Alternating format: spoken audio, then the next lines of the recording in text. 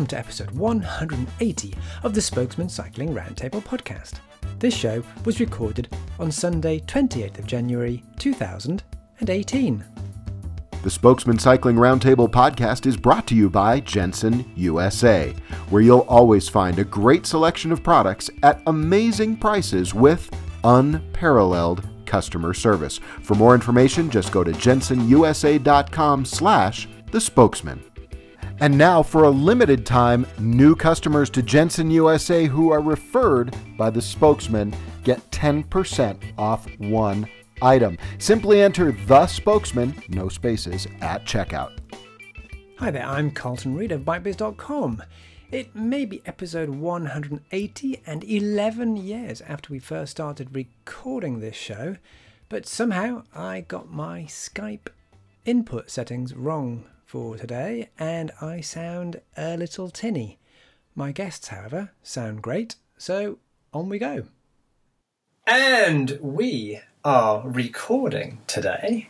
Again, it's a transatlantic show, certainly with some voices. One is transatlantic, but one is actually in this country. And before we recorded the show, or we started recording the show, she was getting ribbed by the true transatlantic living person who was talking about her accent. So let's see if her accent is more English than it really ought to be. That's Chris Garrison. Chris, good day to you. Hello, Carlton, and I'd like to reassure everyone that I am still very firmly someone who is from the southern part of New Jersey. Oh, no, I see. I'm getting lots of English coming through there. What do you think, Anna? I wish we had some sort of like buzzer we could hit when she starts turning and shifting. Well, if this is anti-factual heckling. That's what this is. Fake news.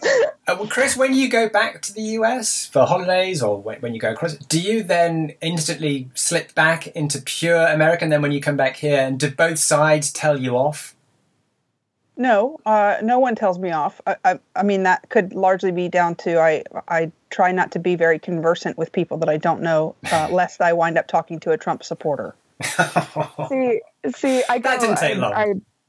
I'm excited to be able to go back to England this year for Bespoked. I'm Anna Schwinn, by the way. I'm the other person on the call. Yeah, I was going to bring you in a second. Don't worry. I've got a thick Wisconsin accent, typically, upper Midwest. And anytime I hop on a phone call or I go to another country, it just vaporizes and you can't hear it. It may pop out here, but I go to England and I can't even fake my own accent. So that's interesting. I can't even fake the obnoxious, like, British version of an LA accent that you see in BBC shows. Like, that's a great accent. People hate that accent, especially when you try to talk to them on the tube, which they also hate. And then you do it with an LA accent. It's just a layer cake. We had Dick Van Dyke in Mary Poppins. I think we've been there. Yeah, no, that's certainly something that I don't get reminded about on a practically weekly basis. Yeah. Now, here, I'm going to annoy you straight away by saying, you guys. Nice. Is that annoying you instantly? I'm not allowed to say that, am I? Well, it's just not very inclusive language there, Carlton. I know. And language matters. I know. So we were discussing that before the show. You can go ahead and use that language, but it says an awful lot about you. Mm-hmm. And the people who use, when you use a term like guys to address people, period, because you don't know what anybody is, and when you use that term, you're basically saying that you're not even considering, you've got this very sort of focused view on your audience and on the people you're dealing with. But is it not? And there's just better language to use. Okay, would it not just be that it's almost gender exclusive at the moment? It can mean anything. Does that not mean it's a phrase that you can't offend anybody with that phrase? Oh, sure you can. Okay. I've got friends who have trans woman friends who hear terms like, I'll say, "Hey man," which I have adopted. I think it's pretty innocuous. It's a pretty harmful phrase, which is what I've been conditioned to understand. But you use that phrasing, and it's actually pretty offensive. And when I started thinking about it, I'm like, hey, when people use phrases like that, when I hear guys, it's used in like bike shop environments or bike industry environments where it is primarily guys, and it's hard to not be sensitive about that. It's a microaggression, and those kind of stack up. It makes you kind of like tick. You wrinkle your nose a little bit when you hear that. If you're a woman, depending on who you are, I have a heightened sensitivity to it. So I've got a sensitivity to it because to me it's quite American. And yet it is actually it's used much, much more in this country. And it's almost, it sounds American when people say it.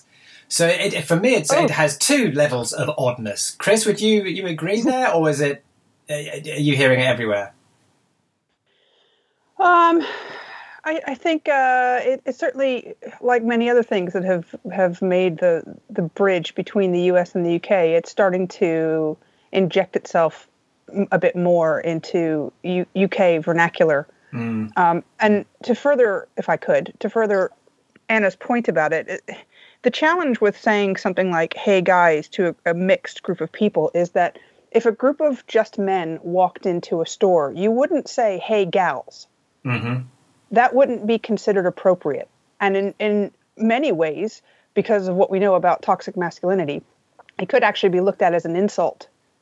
So if you're going to apply the same logic to addressing a group of women or a mixed group of people as guys, then you have to understand how come people might take offense to being referred to as guys when they very clearly aren't, and the opposite doesn't exist. Mm-hmm.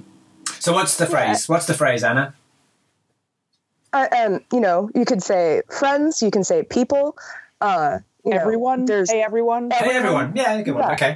Okay, everyone. Yeah. So what I was going to say, and also, for the people listening, if you're sitting here, kind of like flustered, like, oh, it's not that big of a deal. PC gone mad. Cool. Good for you. Good for you that you're not harmed by this language. And if you're a woman, you're not harmed by this language. Great, good for you. That's a privileged place to be. But just understand that we could make, we could make our industry better. We could make our sport better. We could make, our retail environments better.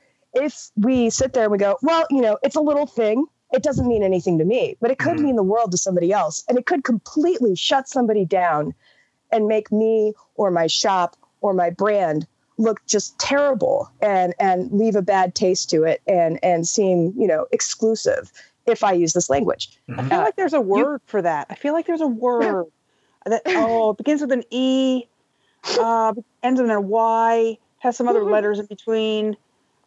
Empathy. That's the one. Yeah, just if it doesn't mean anything to you, if it's not critical for your operation and it doesn't cost anything to lose it, then why keep it around if it's only causing harm? It's a really good rule of thumb for language, for imagery that we use in our shops for in our environments. Like if it isn't adding anything and it's only harming things and you can lose it, it's unnecessary, just kill it, do away with it. And you can use something different. Cool. Okay, I'm with you there. Yeah. So you mentioned shops there, Anna, and what I want to do, I want to ask both you and Chris about this.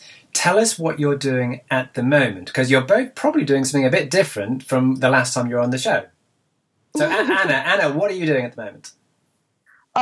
So right now, actually, I'm going to start kicking loose NABS NABS coverage for Bike Rumor this week. So every year to people who don't know what that means, you just want to explain that it's a handmade bicycle. Yes, the North American Handmade Bicycle Show, which will be in Connecticut this year. I'm unfortunately not attending this year. I'm taking a break. Last year was my bike won NABS last year, and I'm a little burned out. I think I need to take a little break from the show. I'll be going to Bespoke instead, but Bike Rumor, who I write for, does coverage of the show, but we also do little interviews before the show, so that should be fun. And we have little questionnaires for builders. And then when I'm not doing that, aside from some freelance things that I do, one day a week, I work at the Northern Rose bike shop in Minneapolis, Minnesota, which is a nice way to stay grounded. Okay. Did you also say before a minute ago that you were going to go to Bespoke too? Oh yeah, I'm going to Bespoke. English frame building right now is fascinating, and I'm so excited about it. I went 2 years ago. I found it fascinating. I took trains all over, London and a couple places in North England, and got a feel for like the lay of the land in terms of where frame building was and how it was sort of evolving there. It's evolving very quickly, and it's a completely separate evolution from, how things have worked out with UBI and NABS in the US. They've got the Bicycle Academy and Bespoke there, and it's just it's like Bizarro World. It's completely backwards, and it's great. And, so 2 years ago I went. It was only about a year and a half since the Bicycle Institute had established itself. So we're 2 years past that. And some of those builders who are only, a year or 18 months into building are now a couple years on. I'm very interested to see how their attitudes have changed and how their product has changed and how the show has evolved, because a lot of American builders are coming. So that's going to be pretty neat. Eric Noren from Peacock Groove is going. I'm pretty excited about that because he doesn't feel appreciated in his time in the U.S., but he's got kind of a cult following in England. Like I hopped in a car of a builder to go see Rowan, who is just a fabulous builder, drove me from Bespoke to Kent to go look at his shop after the show.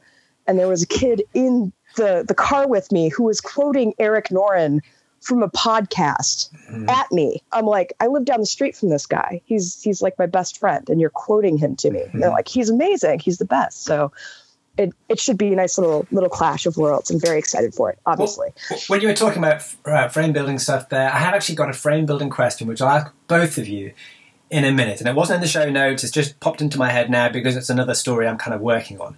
But first of all, let's find out exactly what Chris is up to. Apart from being a rebel, of course, in your Skype profile, you say you're a rebel. So apart from the rebel bit, what are you doing, Chris?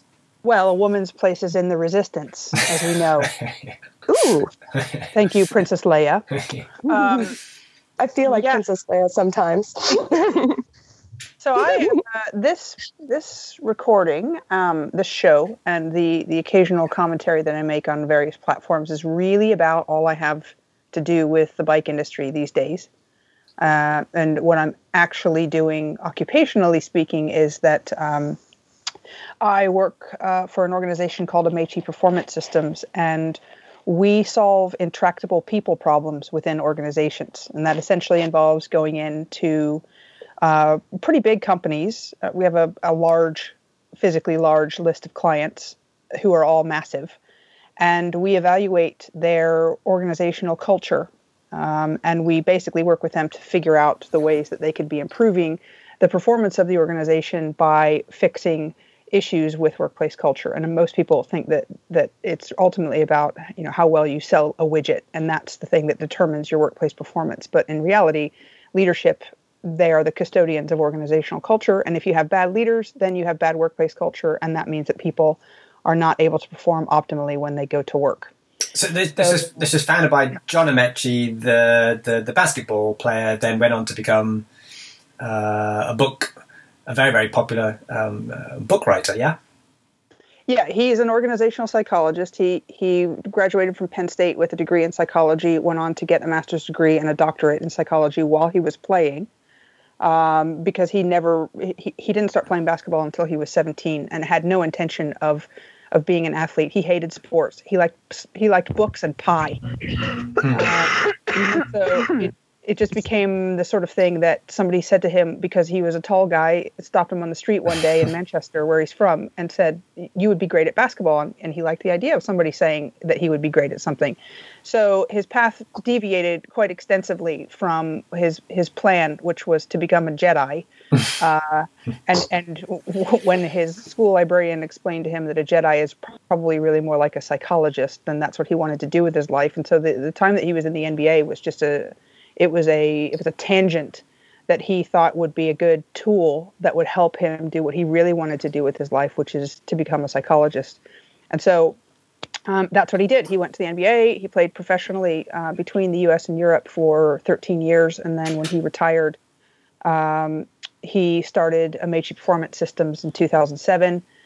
And it's been going since then as a way to essentially take a lot of the skills that he learned over the course of his education and things that he picked up along the way from the institution of sport and how he applies that to organizations. And there is crossover for sure, especially when it comes to the way teams interact with each other. A lot of people think that, a team is just a group of people working on a common task, but in reality, there are some psychological characteristics that differentiate a group of elite individuals from an optimal team. So we spend a lot of time going into companies and telling them things like that and sort of diagnosing what their cultural issues are and how that's impacting their performance. And what have you brought from the bike industry? Because you were formerly an exec with Trek in the bike industry. So what have you brought from the bike industry that is useful in your current day job? Or what do you think you could, if you happen to be able to go into a bike industry company, a bike shop, or on the supply side, what could you teach them from your current day job? Big question. Sorry, question. Big. Yeah, no. It's a provocative question. It would certainly be an easier question to say, what have I taken that applies to my job now? And the main answer to that is definitely the way that the bike industry works from an institutional level. And I mean, for all intents and purposes, it's a male-dominated industry, and that creates problems and barriers in a lot of ways that people overlook because you're kidding. It's about homogeny, and the problem with homogeny is that it stands very firmly in the way of diversity and inclusion. And by diversity and inclusion, I do not mean protected classes, and we need to make sure that we have X percentage of women or X percentage of Black people or X percentage of LGBT people. I'm talking about cognitive diversity that is the result of people coming into a situation from vastly different backgrounds. That really doesn't exist in the bike industry at all.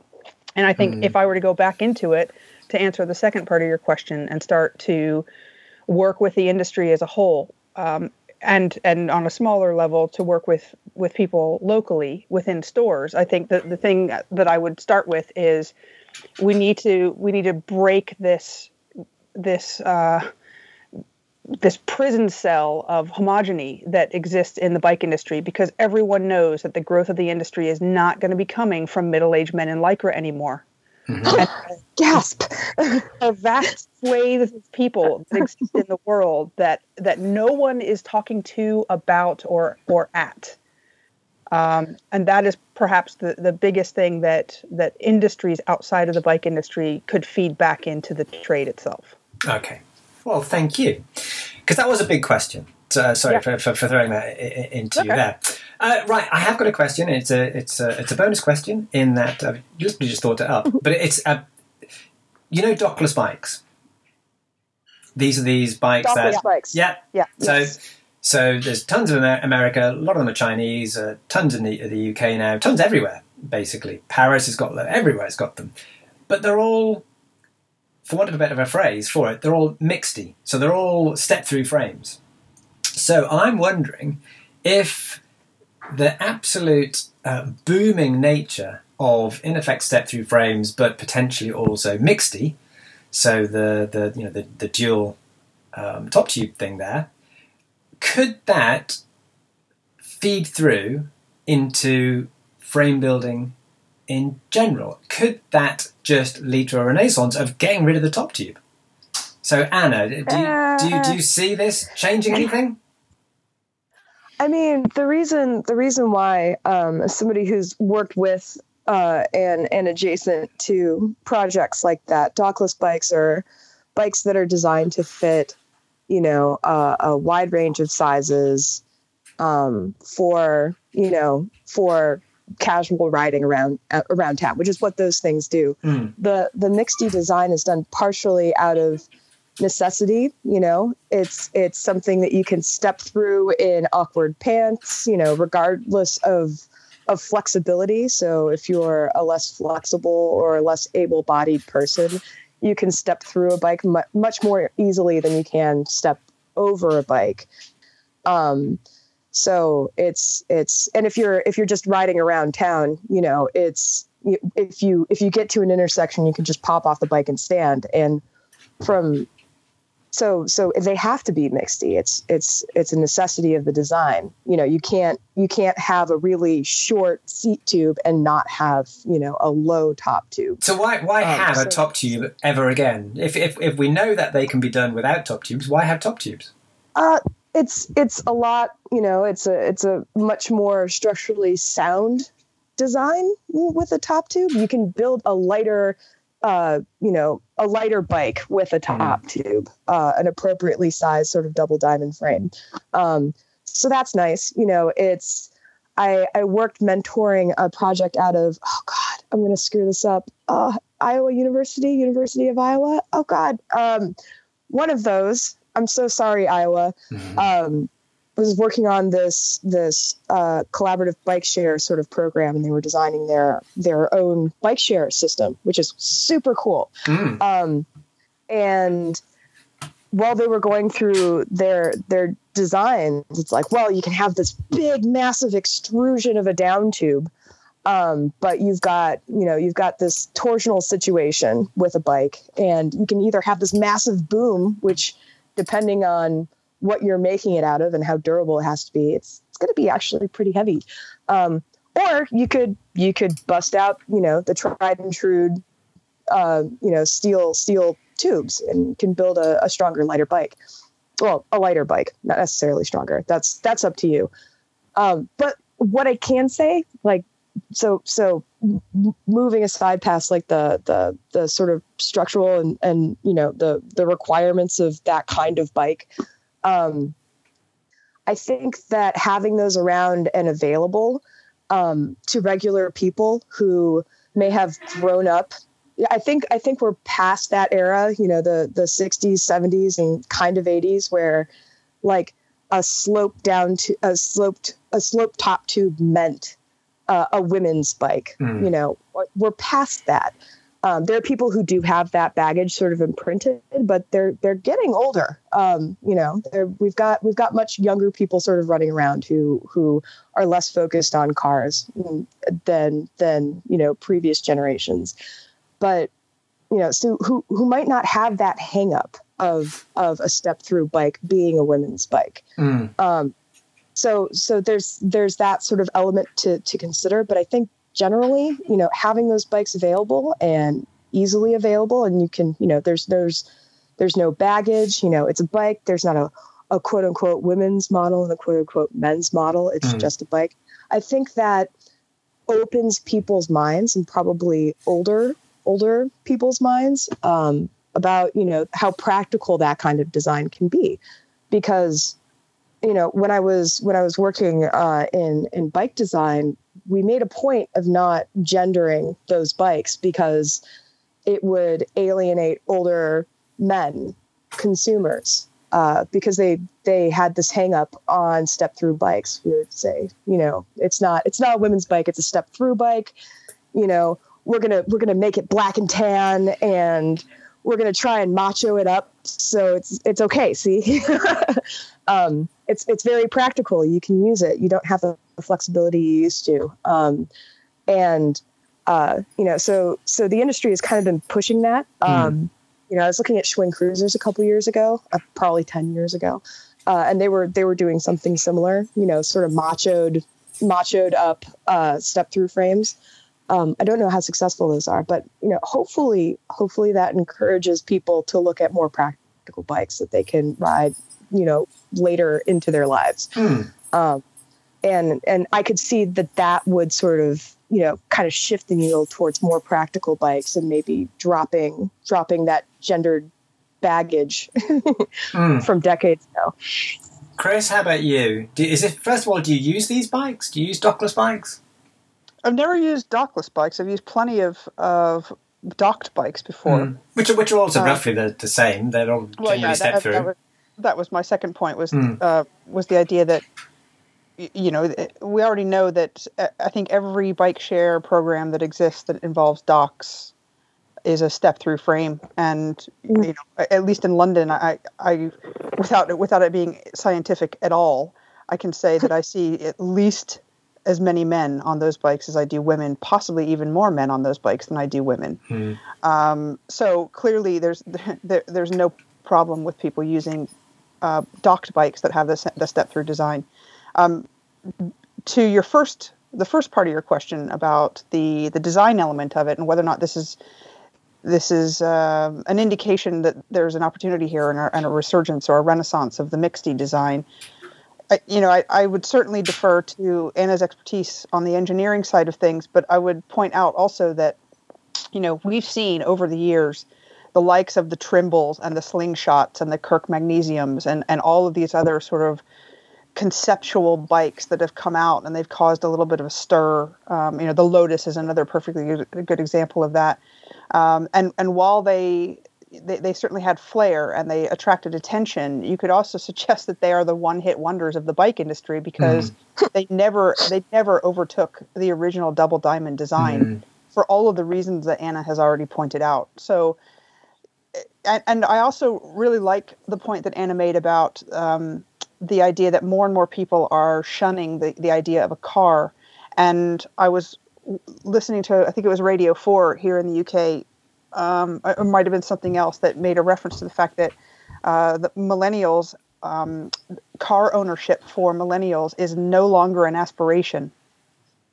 And they are. I don't have a car. It's wonderful. Gosh. Yeah.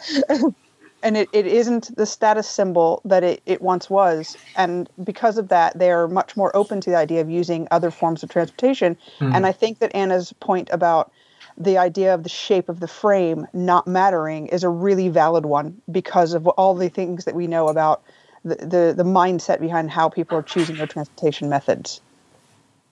Okay. Well, thank you. I mean, that literally a bonus question, and it was just something that I've been playing with because I've done so many articles on dockless, and then it's like, and these things don't look like ordinary bicycles, and will that feed through to what ordinary bicycles will look like in, say, 3-4 years' time? Anyway. Just a question to you, if I could, Carlton, since you've been looking into this. What is the viability of dockless bikes? Well, they're getting billions of dollars pumped into them. So from a purely what's going on in the bike industry right now, that's really, really interesting. That's really, really profitable, certainly for... but then you see these stories in China where you've got these just heaping graveyards of dockless bikes that people have just, trashed or thrown into rivers or just don't use. Yeah, that's largely Generation 1.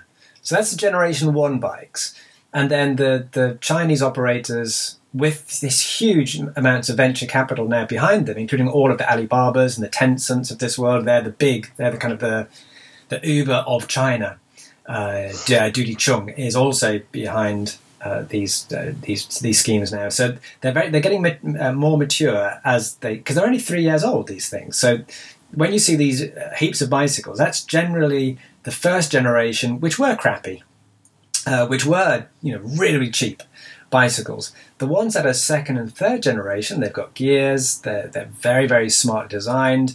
The ones that we kind of get in Europe and in America, in fact, tend to be the second and third generation bikes. So the Chinese ones, they only had these crappy ones. We've never really got the crappy ones. We've had the better ones. So in China, as in this country... They haven't made it to... the dock systems that we have in Minneapolis have been pretty popular. I know that dockless systems have kind of been like circling here, seeing how they could implement. And this has been a quote unquote threat. My next door neighbor actually works for the docked system in town. Nice ride. And I know that he's been like, we don't know what's going to happen. These dockless bikes are going to come to town. We don't know what it's going to look like. But this has been a threat for years, and it doesn't seem to be happening here, at least yet. I would be interested to see how that would be implemented. I think our existing infrastructure is so strong. Yeah, it's interesting which the places where they get put into. Do they actually lead to more infrastructure getting put in, or not? It's an interesting one. It's such a brand new sector, literally 3 years old, and Docked obviously is much older. And yes, the piles of bicycles that you see in China scares some people. But then those cities that want to have a bike share scheme but really can't afford it because these things are very, very expensive, as we know, they can, if they regulate them, get a dockless scheme in, and then they become semi-docked as well because they've got to go into fixed areas. So they're not allowed to just be parked anywhere. So the docked and the dockless are actually kind of almost merging into the same business model. But one it costs nothing to install because it's the third party coming in doing the installation, and the other is hugely expensive. And in this age of austerity, then that's quite attractive to be free. Anyway, let's get on to the topics which actually we're meant to be talking about. So we're half an hour into the show. We haven't even started the topics we're supposed to be talking about. And so one of the topics that in fact a listener, Don, raised this one, and he said, could we talk about this? And it's a very, very good question to, well, it would have been to start with, but we have been talking about other things. And that is, the Australian government has in effect dipped into its pockets and said the women riders at the Tour Down Under, I caught that one, I caught it, the women riders at the Tour Down Under, they have the race has been and gone, but they didn't get parity in purse prize. So the Australian government has said, look, we will actually give you, in effect, we'll top you up so you get the same as the men. So that's something that the Australian government has done, but is clearly something that the government shouldn't be doing. That should just be standard, yes? It should be the same. Because in the article that I'll link to in the show notes, the quote was, women break their bones the same as men. Women are training the same as men. So why have the difference in prize purses? So, Anna, is this something that we shouldn't be talking about this in effect? This should be happening. Yeah, I mean, and we talked about this extensively before the show. But yeah, it's really exciting to see what's happening with the Tour Down Under. It wasn't that many years ago that the women's element of the race was canceled, right? I'm thinking 4 or 5 years ago, maybe. And last year they did away with podium girls, and they shift to, I think, juniors, giving awards or celebrities, or just not podium girls. And they made a statement on that. They're like, they were shooting for this equality and experience for the athletes. That was a massive statement. And then this year to have the government step in and basically say it's a moral imperative to, have equal purses for men and women. That's massive at a time where, can I bring up the other article sort of contrast? So, I saw in the show notes that we were discussing this piece in Cycling Tips about the Australian government, and another article that sort of popped back up this week is sort of an opinion piece, I guess. I hope that's how it's being treated internally at Vela News, where I'm trying to click on the link here, but it's a piece called, it's The Outer Line, Women Cycling Must Own the Road in the Head. It's written by 2 men, and they basically come up with this list of suggestions for, women athletes to push for all this change. And what's interesting about these 2 pieces coming out at the same time is you've got the Australian government saying, this is how it's going to be. We're going to make this decision because this is important to us as a country. It's important to the sport. And then you kind of juxtapose that with, these guys in Vela News basically saying, hey, despite the fact that we have this existing infrastructure built around cycling. We already have this unstable sort of funding model, but we make it work for men. Because of your gender, it's on you, despite the fact that, you probably, don't have a livable wage. You're probably working an extra job as an athlete. It's on you as an athlete, because of your gender, to do all of this work. And it's like, it's 3 or so items about how to organize and push for this change. And it's interesting to have these two out at once. Chris, you can probably put things better than I can. It's I think you're doing a fine job. Yes. I mean, talk about a layer cake of a topic. In simplest terms, you can imagine the sort of backlash that comes every time we hear an announcement about making something more equitable usually for women, in this particular case, especially in the case of sports. And this argument comes up pretty much every week in some form or another. And the thing that has to be remembered about this is that progress presents the biggest threat to those who benefit most from the status quo. Yes. That right there. So for every argument that comes up in retaliation to an announcement like equal prize money, what you'll find is a number of people who will then suggest, well, they don't deserve the same prize money because they don't race as far. They don't deserve pay parity because they don't generate as much revenue. And what any of those arguments, there's a litany of them, what any of those arguments fail to recognize is the institutionalized sexism that exists that is not down to women to fix. Mm-hmm. It just isn't. This is about the hierarchy of power and who is in control. And any time that you have a minority who is trying to create more equality for themselves, that can't happen in a vacuum. It cannot happen without the assistance of the majority. And in this case, the majority represents the people who hold the power. So you could easily argue that, I can see somebody saying, well, to Anna's point about the responsibility being placed on women to affect change themselves. You could see how somebody could then turn around and argue that men had to carve their own way at some point in history, and that's how we got to where we are now with men's sports. And while, yes, we need to acknowledge that is certainly the case in a lot of ways. Imagine if we applied that same logic to education.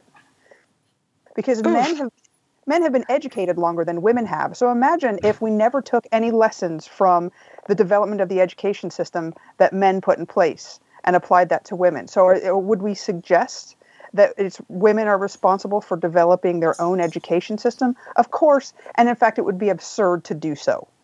Mm-hmm. So why is it that we are willing to say to women that you have to carve your own way? You have to do a lot of this work yourself. You're the ones that have to create these arguments and come up with evidence and logic and reason for why you deserve to be treated with not even equality at this point, but just something that is approaching equality.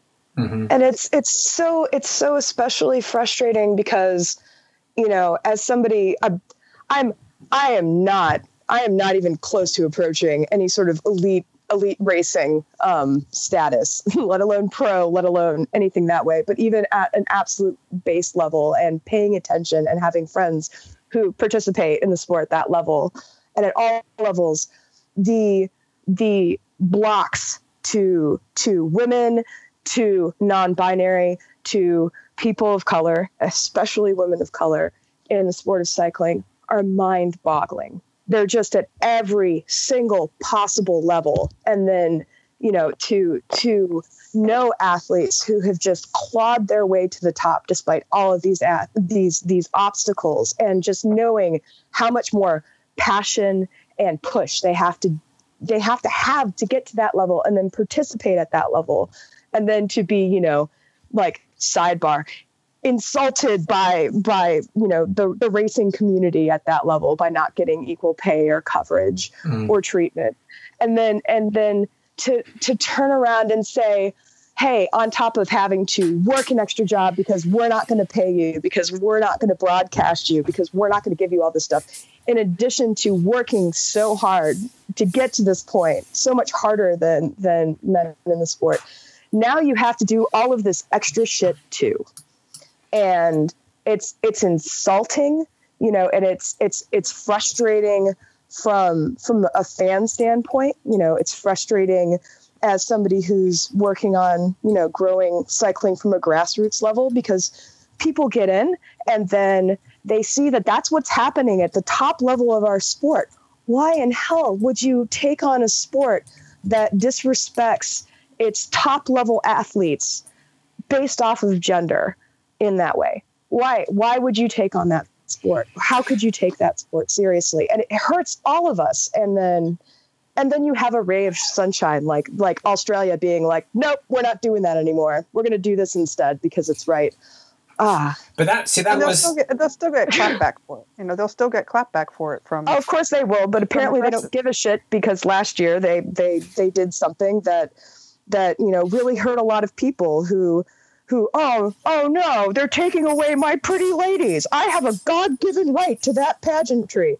They clearly didn't give a damn about that, and they just upped it this year. I really hope they push it for next year. I'm excited to see what that continent so the Australian government stumped up there in the Cyclocross World Cup, which Trek, the company, held in America this year. There was parity of prizes for men and women there too, which I'm assuming must have been a Trek decision.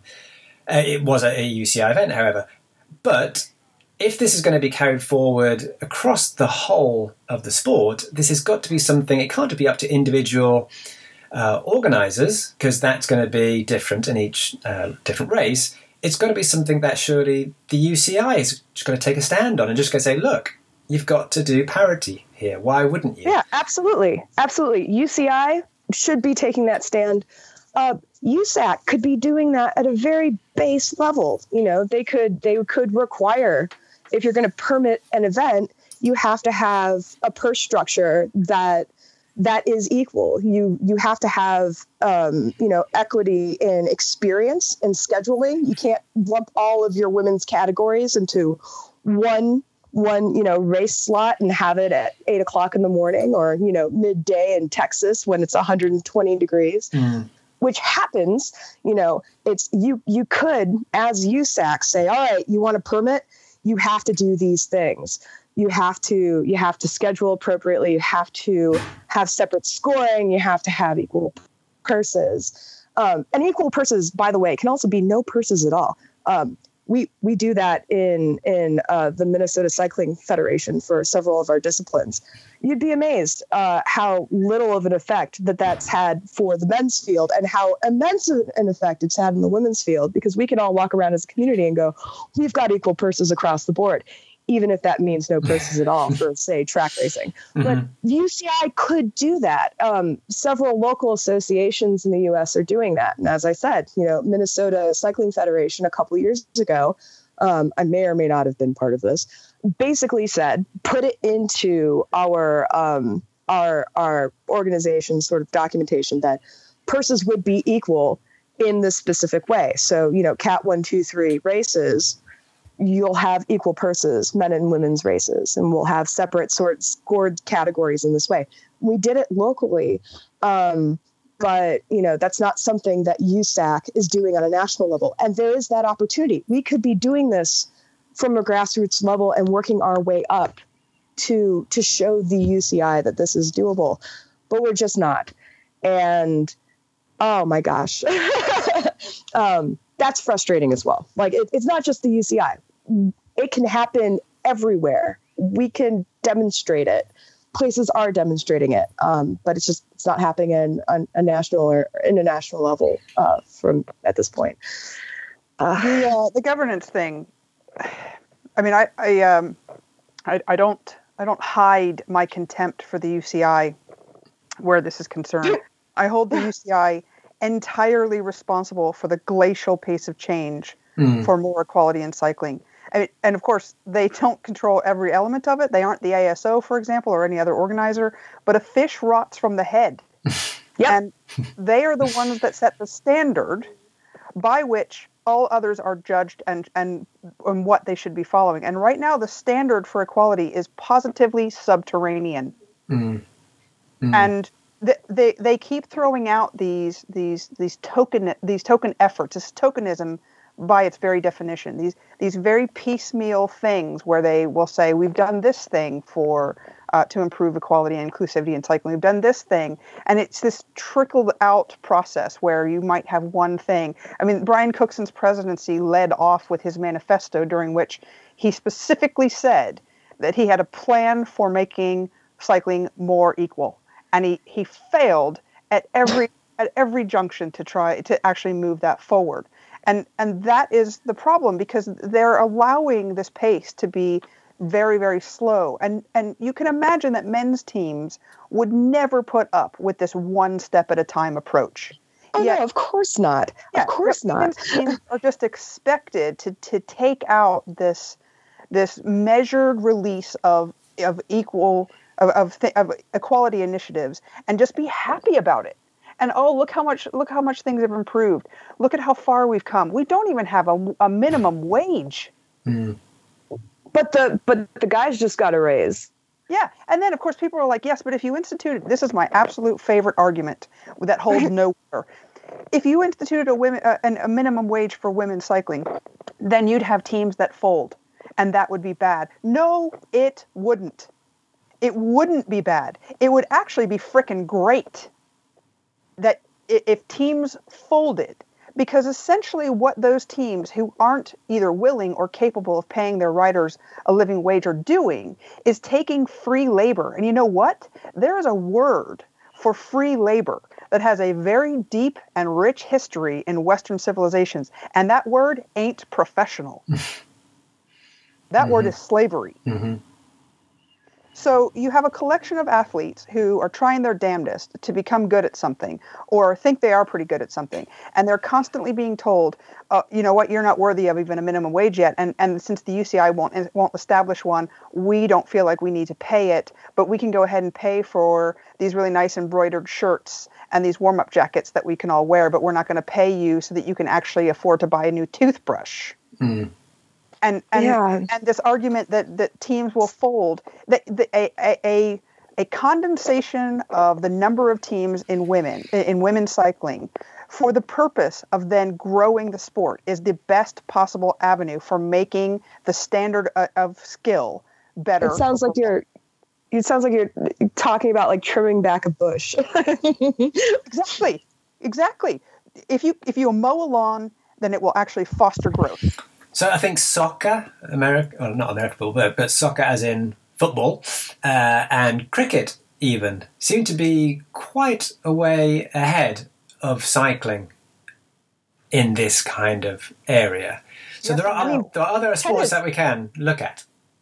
Tennis actually is. Tennis, triathlon, golf. There's a couple of those are paragon examples. Football less so, and this was the nature of the argument that I was having yesterday with someone who was talking about the soccer. Ding. Sorry, soccer. Just so you know, is actually an English term. Oh, that's a whole other subject. The conversation came up because Manchester City football team in the UK here has decided that their social media channels will no longer be split between the men's team and the women's team, and how great this thing is. And this started out by me saying, I really want to herald this as the great thing that it is. But the problem is... Sorry, Chris, just to interrupt you. Did you see the video that they put out where it was men and women were completely equal? It was a fantastic video. It really was. It was great. And of course, you can imagine the comments that were in response to them posting this on Twitter. One of which, of course, was that women don't deserve equal pay because they don't generate enough revenue. And there was, of course, there's always one person that's going to bring up the equal pay thing, and to which I had to point out that there is always one person that suggests that women don't deserve equal pay yet because of this false idea that it's based on revenue and that we're responsible and then women's football is responsible for making that revenue opportunity exist, which goes back to what we were talking about in that Velo News article. And all of this is essentially putting the value of sport, women's sport in particular, on longevity. And again, that logic falls over when you think about the fact that women haven't been able to vote as long as men. Does that mean that our vote isn't worth as much? Women haven't been able to perform open heart surgery for as long as men. Does that mean the surgeon who's making that cut is not qualified enough to do the job? And the other fallacious part of this is that if you look at tennis, to go back to our example of tennis, Roger Federer will draw a larger crowd than Novak Djokovic probably will. So does that mean that Federer should get paid based simply on the fact that he draws a bigger crowd? No, you would never do that. And so when you pick that logic up and you apply it to women's sport, it becomes once again one of those absurd things. You would never suggest that the individual person should be paid more because they draw a bigger crowd. So Serena Williams will draw a bigger crowd than any one of a number of the top male players on the men's circuit, and she probably still doesn't get paid as much as they do. And it's frustrating because they'll use these arguments based off of gender, but they would never use it in cases of race or anything along those lines. They only use it in terms of gender. Yeah. And again, this goes back to skin crawling. It's skin crawling. Yes. And it goes back to the governance thing. It is absolutely about the governance of the sport. And if the UCI was really serious about creating a more equitable sport, if it mattered enough to them to create a more equitable sport, then they could make the changes to do so overnight. And I think the frustrating thing for me is that, you're talking about power structures and that the people who are most, who double down and just, they just dig in these arguments, the people in power who do, they're very threatened by this idea of change. And there's this perception that if, space is given, to women, that it's just, you're kind of taking from the same pie, right? Like the pie is only so big. Yeah, the pie is only so big, and as most of it's men right now. And if we give women anything, then they'll just take space away from men, and that's absolutely false. From my standpoint, as somebody who has been a lifelong fan of cycling, professional cycling, road racing, track racing, it was amazing and mind-blowing to be able to watch the Tour de France live, when that started being a thing. That was so exciting to see that representation. You just sit there on the edge of your seat for a month or hitting refresh on your computer for a month at work, and that kind of thing. But the thing is that there was absolutely no representation of women when I started seeing women in cycling actually shown, and broadcasted. I love the sport 1,000 times more. I was like, oh my God, this is what I want to watch. And, this is far more meaningful and interesting to me. This is the sport I want to see. And I know a lot, I'm looking at my Facebook feed right now and seeing comments from my friend who are trying to watch the Tour Down Under. And my friend Risa says that, I wish that I could pay extra money to extra NBC Gold so I could actually just watch the race I want to see, which is not the men's race. I'll just sleep through the second half of it anyway. But there's this whole new potential audience. It's not like we're demanding half of the pie. We just want to make the pie bigger. The pie can get bigger, and everybody profits at that point, which is what I see. The industry would certainly profit.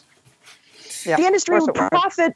Dealers who make their shops more inclusive, and like when you start like digging in and going, all right, I'm not really risking anything. I'm not really hurting myself in making my language more inclusive or my space more inclusive. If I'm taking these little steps to make the pie bigger and open it up, and make this space for people who aren't men, we all get bigger. It's we benefit from the enrichment of this diversity, and everything gets better. And there are brands who have figured this out. It's great. But you've got this UCI entity at the top of everything who are just doubling down and digging in and not making change. And it halts everything. It's this black spot in our sort of ecosystem as an industry in sport, that they're just stale and static up there. And it's toxic to everything when they're like that. It's all about the concept of a threat. You know, like I said, who is the people that are generating the pushback against, progressive, more equal moves are the ones who have been able to gain the most from the way things have always been, from that concept of tradition. And, I'm not a person that agrees with the idea that, robbing Peter to pay Paul is the solution, taking money away from higher paid men in order to pay women a more fair share is the solution. But at least acknowledge that pay was inflated in the first place because of the structure that was in place before. Mm-hmm. Mm-hmm. That's a kind of a BBC angle. I don't know how much of this you know about Anna. Yeah, in the let's UK not limit here. it to just the BBC. It's every organization. Well, I'll just explain that just in case Anna hasn't filtered across to America. But we had a big discussion here with the male TV presenters. The men on the BBC News get an awful lot more money than the women doing exactly the same job. And then about 2-3 weeks after this was a huge fuss. Then, wow, that must just be an English thing, because that doesn't happen anywhere else. Well, the men, there's like 6 or 7 of these big TV presenters who last week came out and said, yes, they will take a pay cut in effect. So what Chris was saying is we don't need to have that pay cut. It's just endemic of what the system is built around. So you don't need to actually make that step if you make the system fair in the first place. Mm-hmm. Would that be fair, Chris? What's amazing about that is the number of people who say, well, it's not fair to take their money away. So and like so many other elements to this type of argument, the people raise their arms and become enraged over what they perceive to be unfair treatment of people, and they get more angry about comments around inequality than they get about inequality existing in the first place. Oh my gosh, I know. Chris and I spend a lot of time in various platforms debating this. It's like sparring, sort of sharpening your weapons, right? Your argument. So I watch this all the time and I pay attention to it, and it's painful how similar the arguments are against at all points. But my favorite argument is, my favorite argument to combat that is it's a grassroots effort, because I spend a lot of time sort of working with people who are trying to convince promoters to have a better program, throw a better race. And the thing that I always pass on is sort of like the line that I love the most is, well, if we're going to sit here and pay out based off of, who's bringing in the most revenue from a race fee standpoint at a grassroots level, at an amateur race, it's your masters men. Are your masters men, who are likely to be your largest field or close to it, or your Cat 4 or 5 men. Those people should be paid the most. If we're just sitting back and going field by field, and we're just saying, okay, so whoever for, we'll just isolate payouts based off of the revenue of, that field, that race, that event. Then those particular events in a given race day should have the biggest payouts if we're using the logic that, revenue should pay out. But we draw this line at gender. We don't draw it by field. I don't know.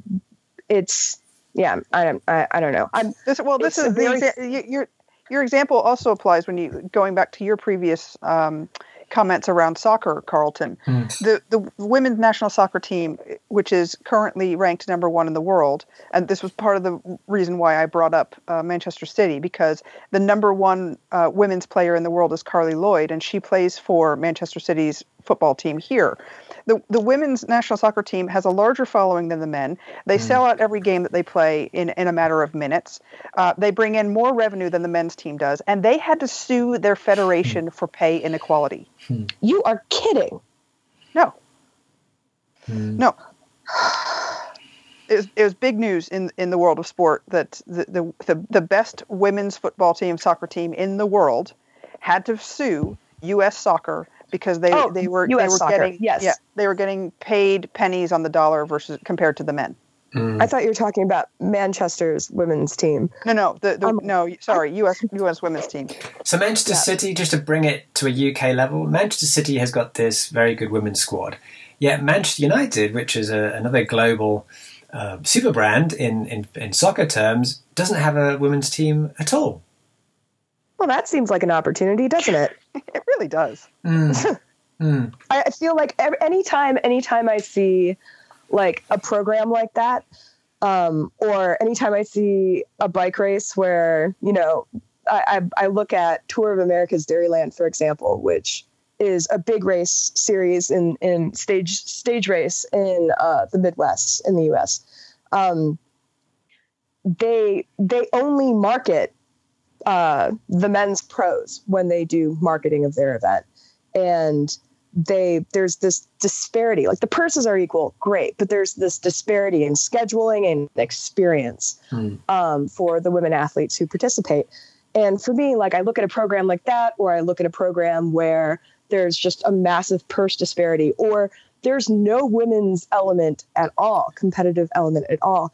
And I see an incomplete program. I see half of a program. So when people are like, well, Manchester United, they're amazing, but there's no women's squad. It's like, well, that's half a program. That's incomplete. It's not just an opportunity. They're incomplete. They're not doing their job. I totally agree. So let's actually move on. Otherwise, we'll be here for 8 hours if we don't move on. That's fine. And that is, so I did a story on Bike Biz last week, which was about this thing called the Revolve wheel. So it's a German designer who has, well, I don't want to use this phrase incredibly, but you've got to use it in this respect, really. He's reinvented the wheel in that it's a wheel that folds. And when it's a front wheel, I can kind of understand it, but a back wheel with the cassette and with the chain, it becomes slightly more problematical on getting it onto a bike. But let me just ask you, is this a problem that needed this solution? Is this, we just don't need this product? Or do you see this amazing future for this wheel that folds on? Chris? Well, it's innovation, isn't it? Without innovation, where would we be? And had it not been for another certain German engineer whose name shall not be mentioned because it's already part of the show, hint, hint. Where would we be with the current state of bikes and the bike industry? This is one of those things where we don't know yet what might come out of this guy's design. It might not be something that is entirely wheel related, but it could, because of his engineering and the design that he's put together, it could have some crossover effect into something else. I mean, and he's already applying this towards wheelchairs, for example. So imagine being able to make a wheelchair which someone relies on to live. Imagine that making something that is a bit easier to move around when a wheelchair user isn't actually sitting in the chair. Sure, it might not solve a specific problem that exists in the world today, but the point of innovation is not always to just solve problems that are in the here and now. It's to address things that we don't even know are problems yet. Mm-hmm. Yeah, and I mean, I travel with bikes. The wheel's kind of the limiting factor, right? You can break down a frame. You could throw couplers on a frame all day long, right? It's the thing that you really, that all bike boxes are designed around and coupler cases are designed around, are wheels. You can't shrink down from a wheel. And, I think it's kind of exciting that there's this option. I don't see it, it's from a robustness standpoint, I'm a little skeptical, as I would be of anything like that. But I ride coupler bikes all the time, and there doesn't seem to be, they work fabulously, day-to-day usage. But this is that they do. My Prince bike is a coupler bike. Before I sort of handed it off for, the last few months, it's in a museum now. Humble brag. I'm not sure I'm not sure the cassette is actually the limiting factor for a rear wheel either. If you've got an internal hub. Well, not only that, but when you look at the way that this wheel collapses, it collapses laterally. So it's a directional. Yeah, it is directional. So if you had a cassette on there, it wouldn't change the direction that the wheel folds. It would just mean that you had one flat side and something that sits a little bit more proud on the other side, which would be the cassette. And I think you're still reducing the size of the wheel substantially. And I don't think that you wouldn't have to take the cassette off. So a mono stay then? So you wouldn't have to be taking it out of two stays? Yeah, yeah. Why not? We've got all of this testing in place that we use to determine whether or not bicycles or bicycle parts are safe. Extensive standards. And it's like, this can be tested to those standards. This can be designed around those standards for robustness. If it passes those tests, as long as you don't mind, the extra weight or, the tire feel, I think it's kind of cool. I'd ride it, it could be fun. Here's the thing with the tire feel there thing, and it is that this is a solid tire. Obviously, you can't have a pneumatic tire. Well, maybe you can at some point. Somebody can invent a completely collapsible one that even pneumatics can work on it. However, this one is segments, and the segments are solid tires, airless tires. And to go back to something from earlier in the show is dockless bikes. Most dockless bikes, a bit different to docked, but dockless bikes are using airless solid tires. And I've tweeted this in that I'm now riding more and more dockless bikes. I am getting away from my antipathy, what I thought I had antipathy towards airless tires, in that this technology has progressed. They're getting to be not half bad. They're still quite a harsh ride, but they're nowhere near as slippy or as terrible as they were a few years ago. So technology is clearly coming forward on airless tires. Was it Michelin about, I want to say 13 years ago, they were developing that non-pneumatic car tire. Do you remember that? They had all these absolutely just kick-ass videos of Audis and things sort of skidding around the desert and tarmacs, right? With these sort of open weave non-pneumatic tires. There's people have been working on this at a performance level for a while, at least automotively, but also in bicycles. It's not unreasonable that it wouldn't progress, and that if this is a viable solution from not like a dockless standpoint, but, in a scenario like this where you have this foldable wheel, it stuff can be developed. Like I know that it's very easy to sort of dismiss technology because it's new, but new and weird. But, mountain bikes, if they were dismissed right away because they were awful and clunky and heavy, we wouldn't have, the fabulous machines that we have now, because there was a lot of weird technology from point A to point B that didn't make any sense. It was absolutely awful to begin with. But, we forget that things can evolve and improve with weird product. So it's like, it's a super cool concept. I love it for wheelchair wheels. I think that's something that can work now. Yeah, because that's again, a game changer.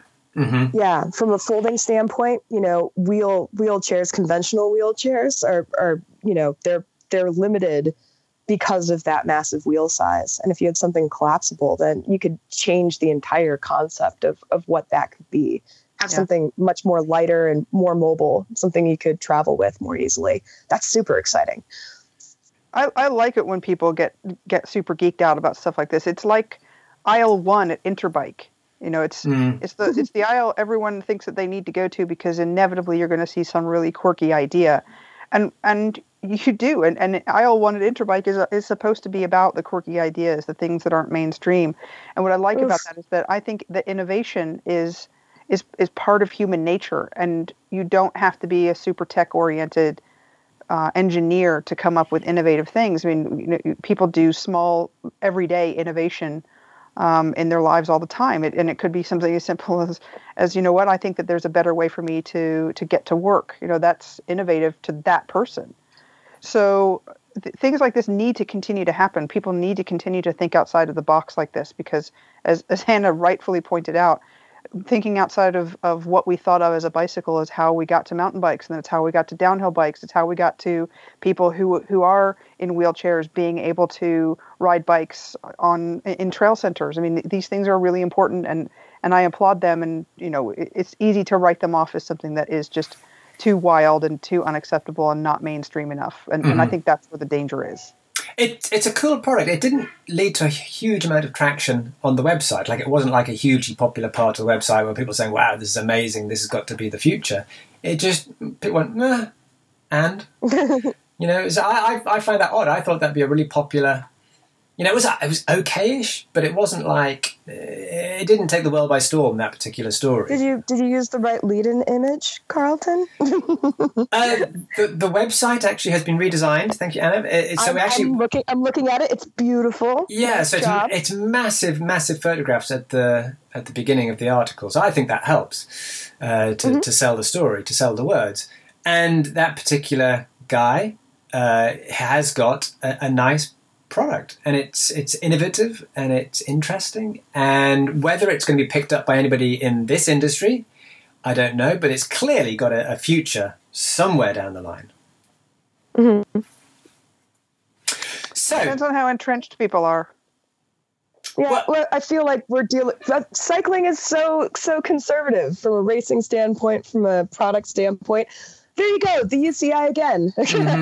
The UCI defining what bicycles are and what bicycle parts are at a competitive level sort of stifles it for everyone else. Wow, does it all lead back to the UCI? I mean, the UCI killed 650 wheels, like 650C. Sorry, 650C. Because and recumbents, they've killed lots of things. And Y bikes and you know, super bikes, you know, when they decided that, you know, your front and rear wheel had to be the same diameter, that screwed over a lot of small riders, an awful lot of small riders, putting weight minimums on bikes, defining bikes as double diamonds, where your handlebars can be an end. This is the 180th episode of this podcast. I would say at least 100 of those 180 episodes, we've been bad-mouthing the UCI. at some point. It's one of the most frequent topics, I would say, is, God damn those people at the UCI. They don't know anything about this sport and this industry, and if they did, they wouldn't do what they're doing. So yeah, it's a frequent theme. I often say I live in a city that has a massive bike distribution company based in it. I've often said that we just need to pay people more and do away with bro discounts in the industry entirely, and force people who work for large companies to go to bike shops and buy their parts with their improved wages. Anna, you were letting me segue straight into cycling tips here then. Because that's going to be the cycling. The tips for today are going to be retail related. So I said to people before the show started, I said, let's have some tips on excellence in retail, either inside or outside the bike industry, and what bike shops could maybe take away from those ideas. So, Anna, as you were talking about that, and maybe you want to segue into what we were talking about before we started recording the show anyway, which was, not going into bike shops Oh,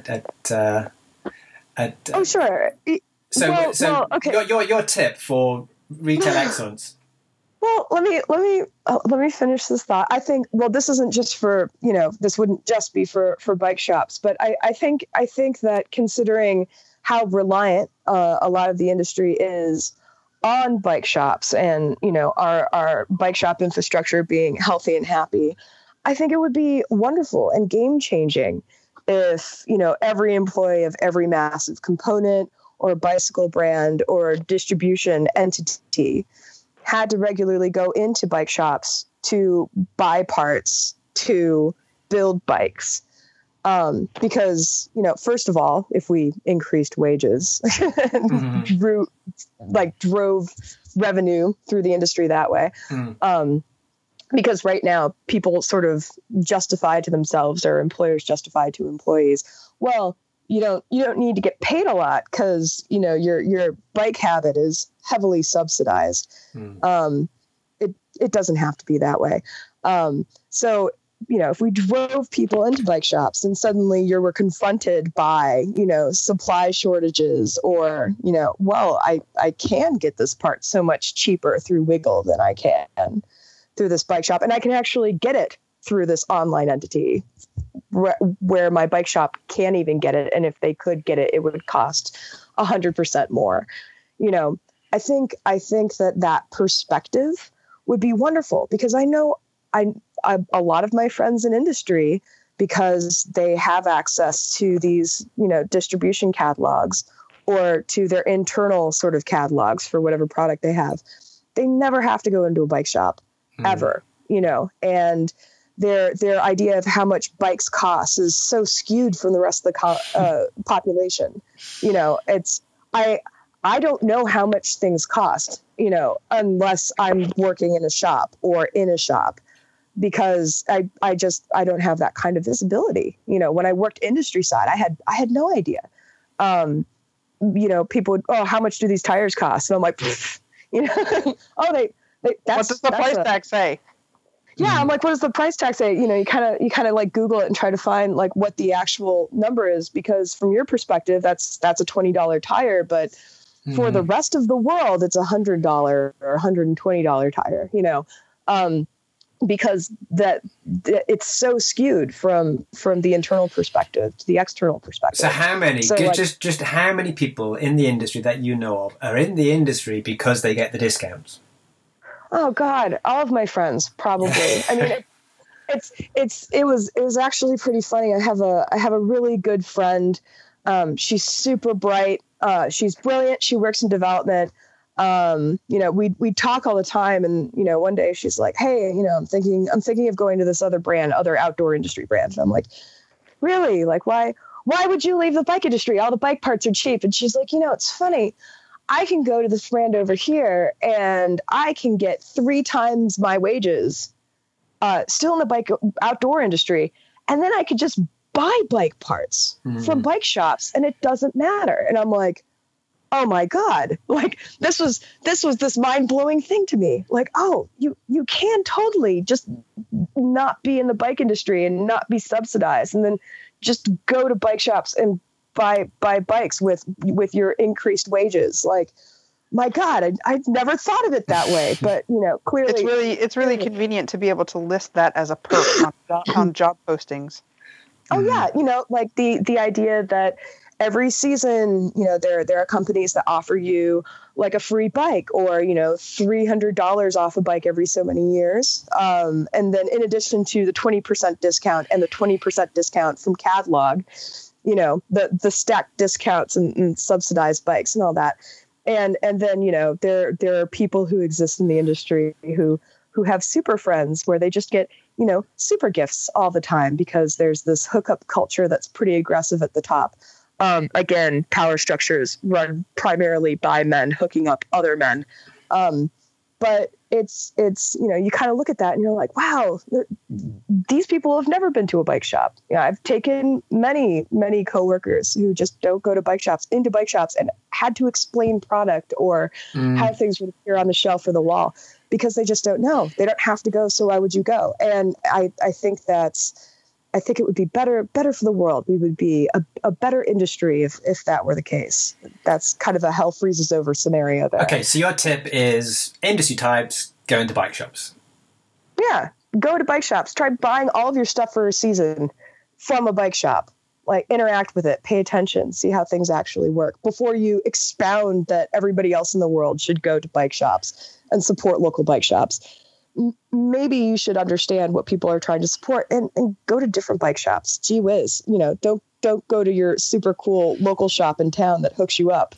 Let's get the lay of the land, expand your horizons. I do that in that I go to different bike shops and I feel guilty because when I post on social media, I'm in certain bike shop, it's like, yeah, but the bike shop was in last week. I'll think, oh, I thought they were coming to here forever. And so I do kind of like spread my bike spend around, but also feel guilty that I'm not going to just one shop. You're meant to have just one shop that you go into, and I can't do that. I've got to go into lots of shops. Well, but you approach it from a very privileged position. You understand product, you understand how product works. You're an insider. You've got a publication. You're kind of operating from a position of power.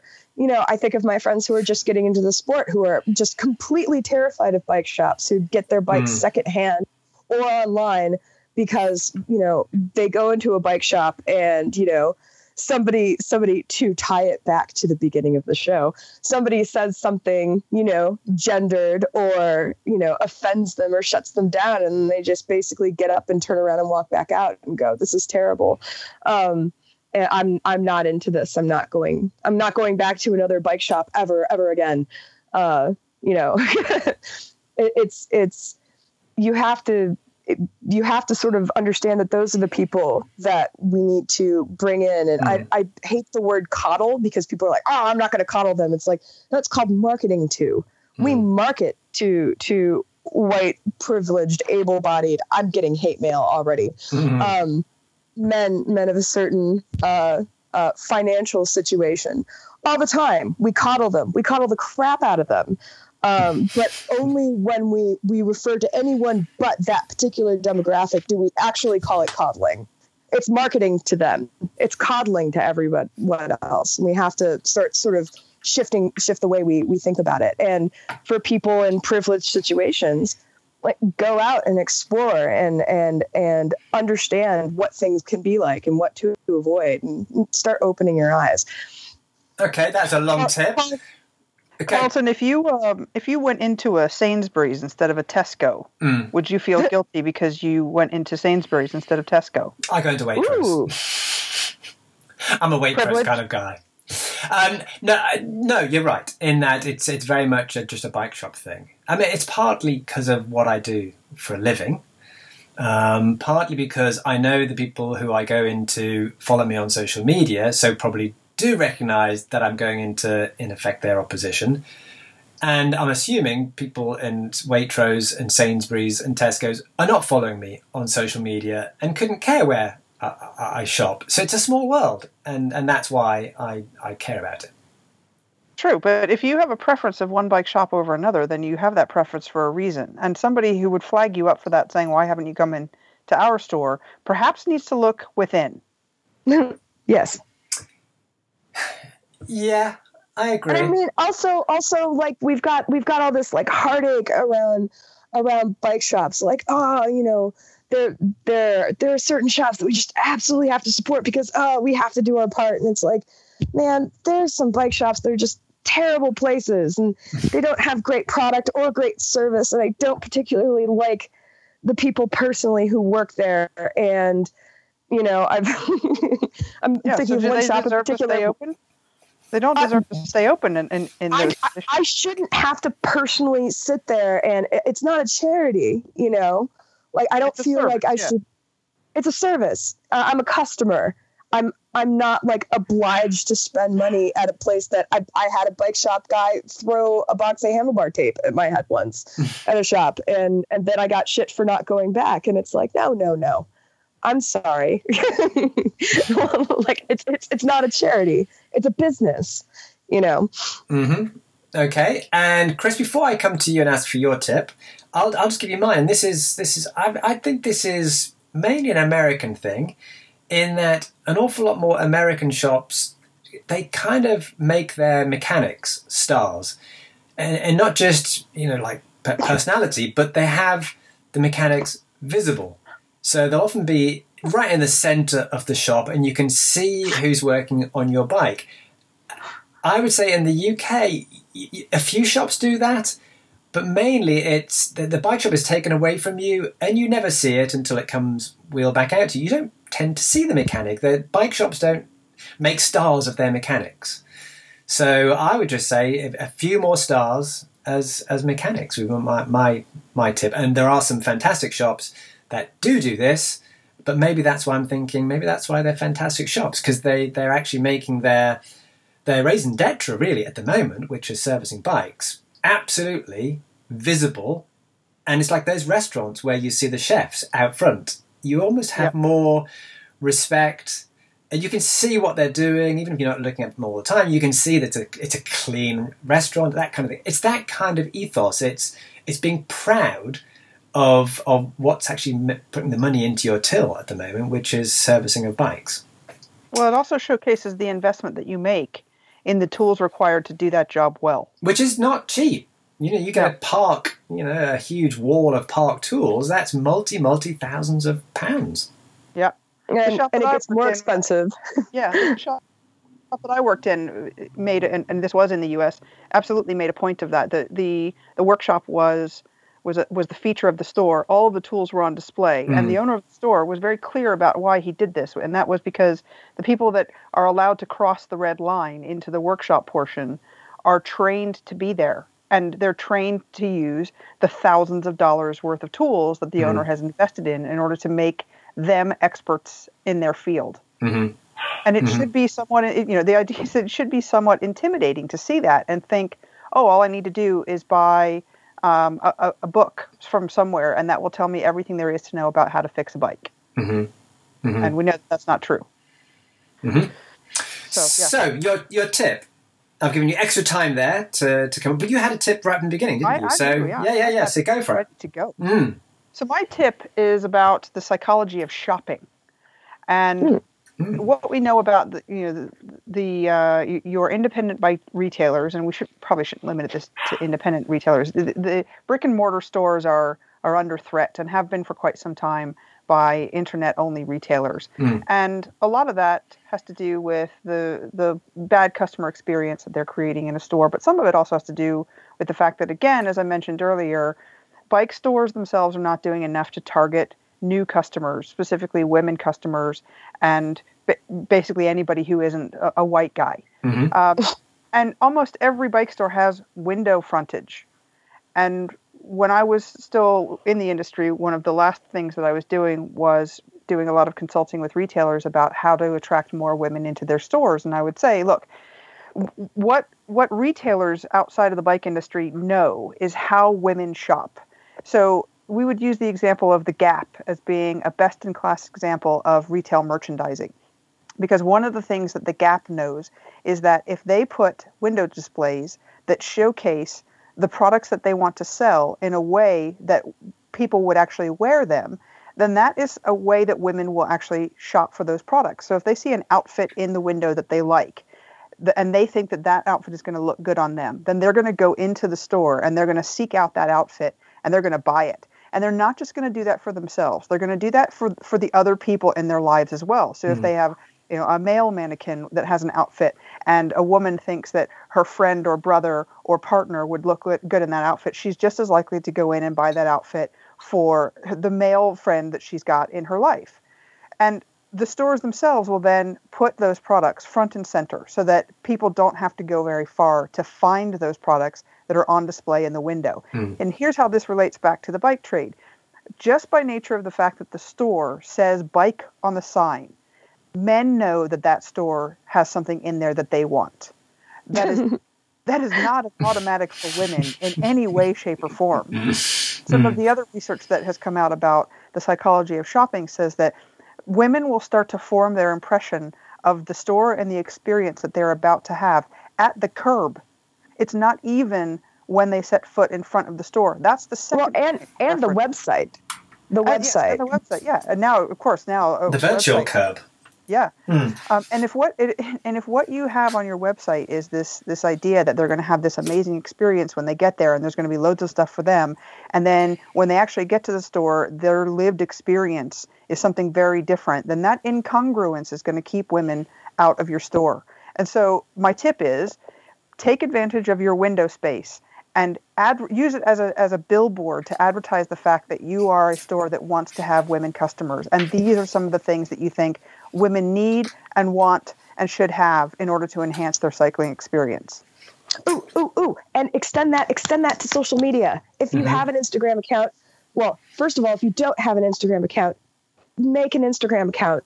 But, when you develop your social media presence, when you represent people who aren't men, who aren't white men, don't do it in a tokenizing way. Don't do it in a sexualizing way.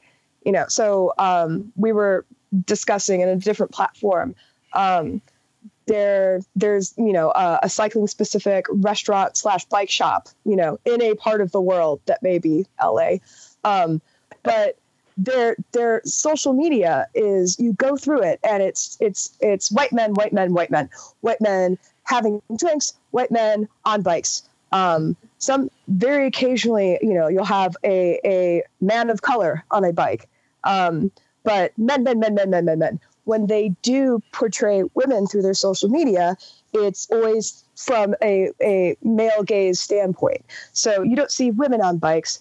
You don't see women in Lycra. You don't see women sort of like hanging out and eating. You see a close-up of a woman's mouth around a straw for a featured drink, or you see a picture, of a woman model from above who's enjoying a drink. But it's always very sort of specific and off and sometimes sexualized. And it's a very different portrayal, and it's not marketing to women. It's not portrayal of women for the benefit of, marketing to women. It is women to market more for men. And that's problematic. Do what you would do with a storefront. Yeah, portray your women's product, market to women. And, I would say that social media is probably the curb at this point, in your analogy, Chris. A bike shop that does this, a bike shop in the UK that does this very well, and I'm 300 miles away from here, so it's not a local bike shop, but the way they handle their social media and their... Yeah, exactly. No hands? Totally. Yes, totally. They're wonderful. I love them. They're fabulous. And they do a great job. And the woman who runs their social media is fabulous. Alex. And yes, Alex, yeah. She's fabulous. And it's always fun and it's quirky and there's diversity. There's diversity of people and marketing and product. It's fabulous. Well, the very fact that I didn't actually have to mention it and Anna knew who I was talking about, that must say, bloody hell, they're doing something right. And it's no secret that part of the reason why they do something right is because their social media channels are run by a woman. Mm-hmm. Well, yeah, and from my perspective, I go to London on a trip to meet these women in London to ride with and hang with and party with. And my sister team is in London, Velociposse. They're wonderful. See them at Lee Valley. But they're great. They're the best. But the first night I get to town, I am taken to Look Mum No Hands because it's just the place you go to, and it's just established really.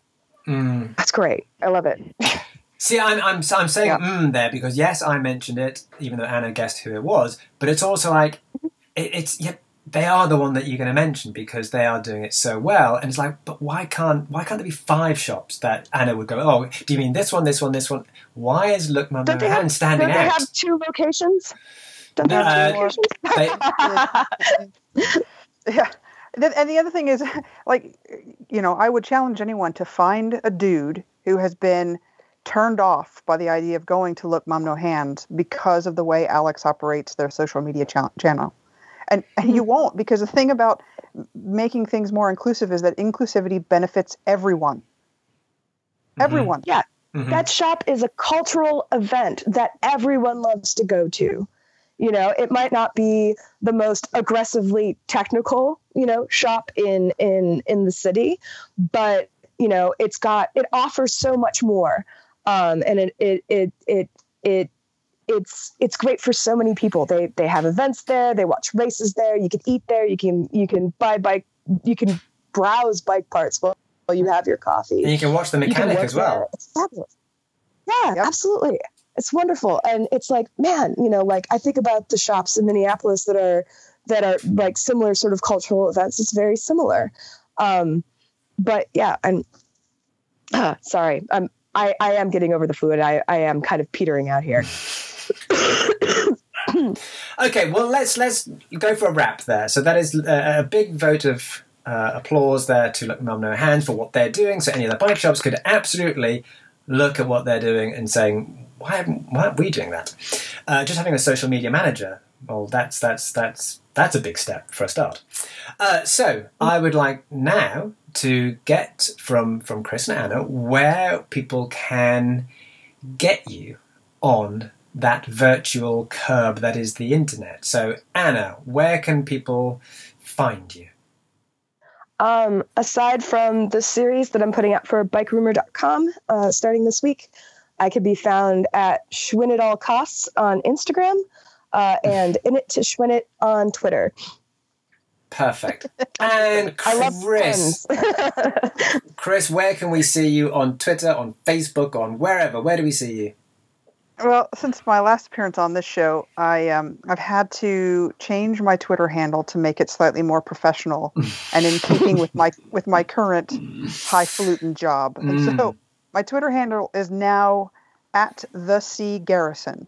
However, my Instagram feed is still my trusty old punk ass CG. Wonderful. So, you've just changed the name, so all your old tweets are still there, but is this a totally new account? Old tweets, everyone who followed me under Punk Ass CG before, it was a pretty easy transition.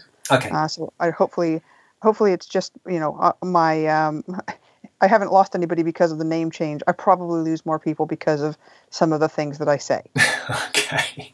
Well, thank you to both of you for joining me on the 180th episode of the Spokesman Cycling Roundtable podcast. We will be back in a couple of weeks' time. In fact, we're probably going to be back before that because I'm interviewing some other people in about a week's time, which hopefully will make it into a Spokesman special. But in the meantime, a lot of the stuff that we have been talking about, like the Velo News thing, like the Tour Down Under thing, which was suggested by Don, thank you very much. Do go on the website and suggest topics for us to talk about. We love that kind of stuff. And the website is the-spokesmen.com, and that's where the show notes go online. And I've just got to say thank you for listening, and thank you for subscribing, and thank you for being on the show today, Anna and Chris. And in the meantime, before the next show, get out there and ride.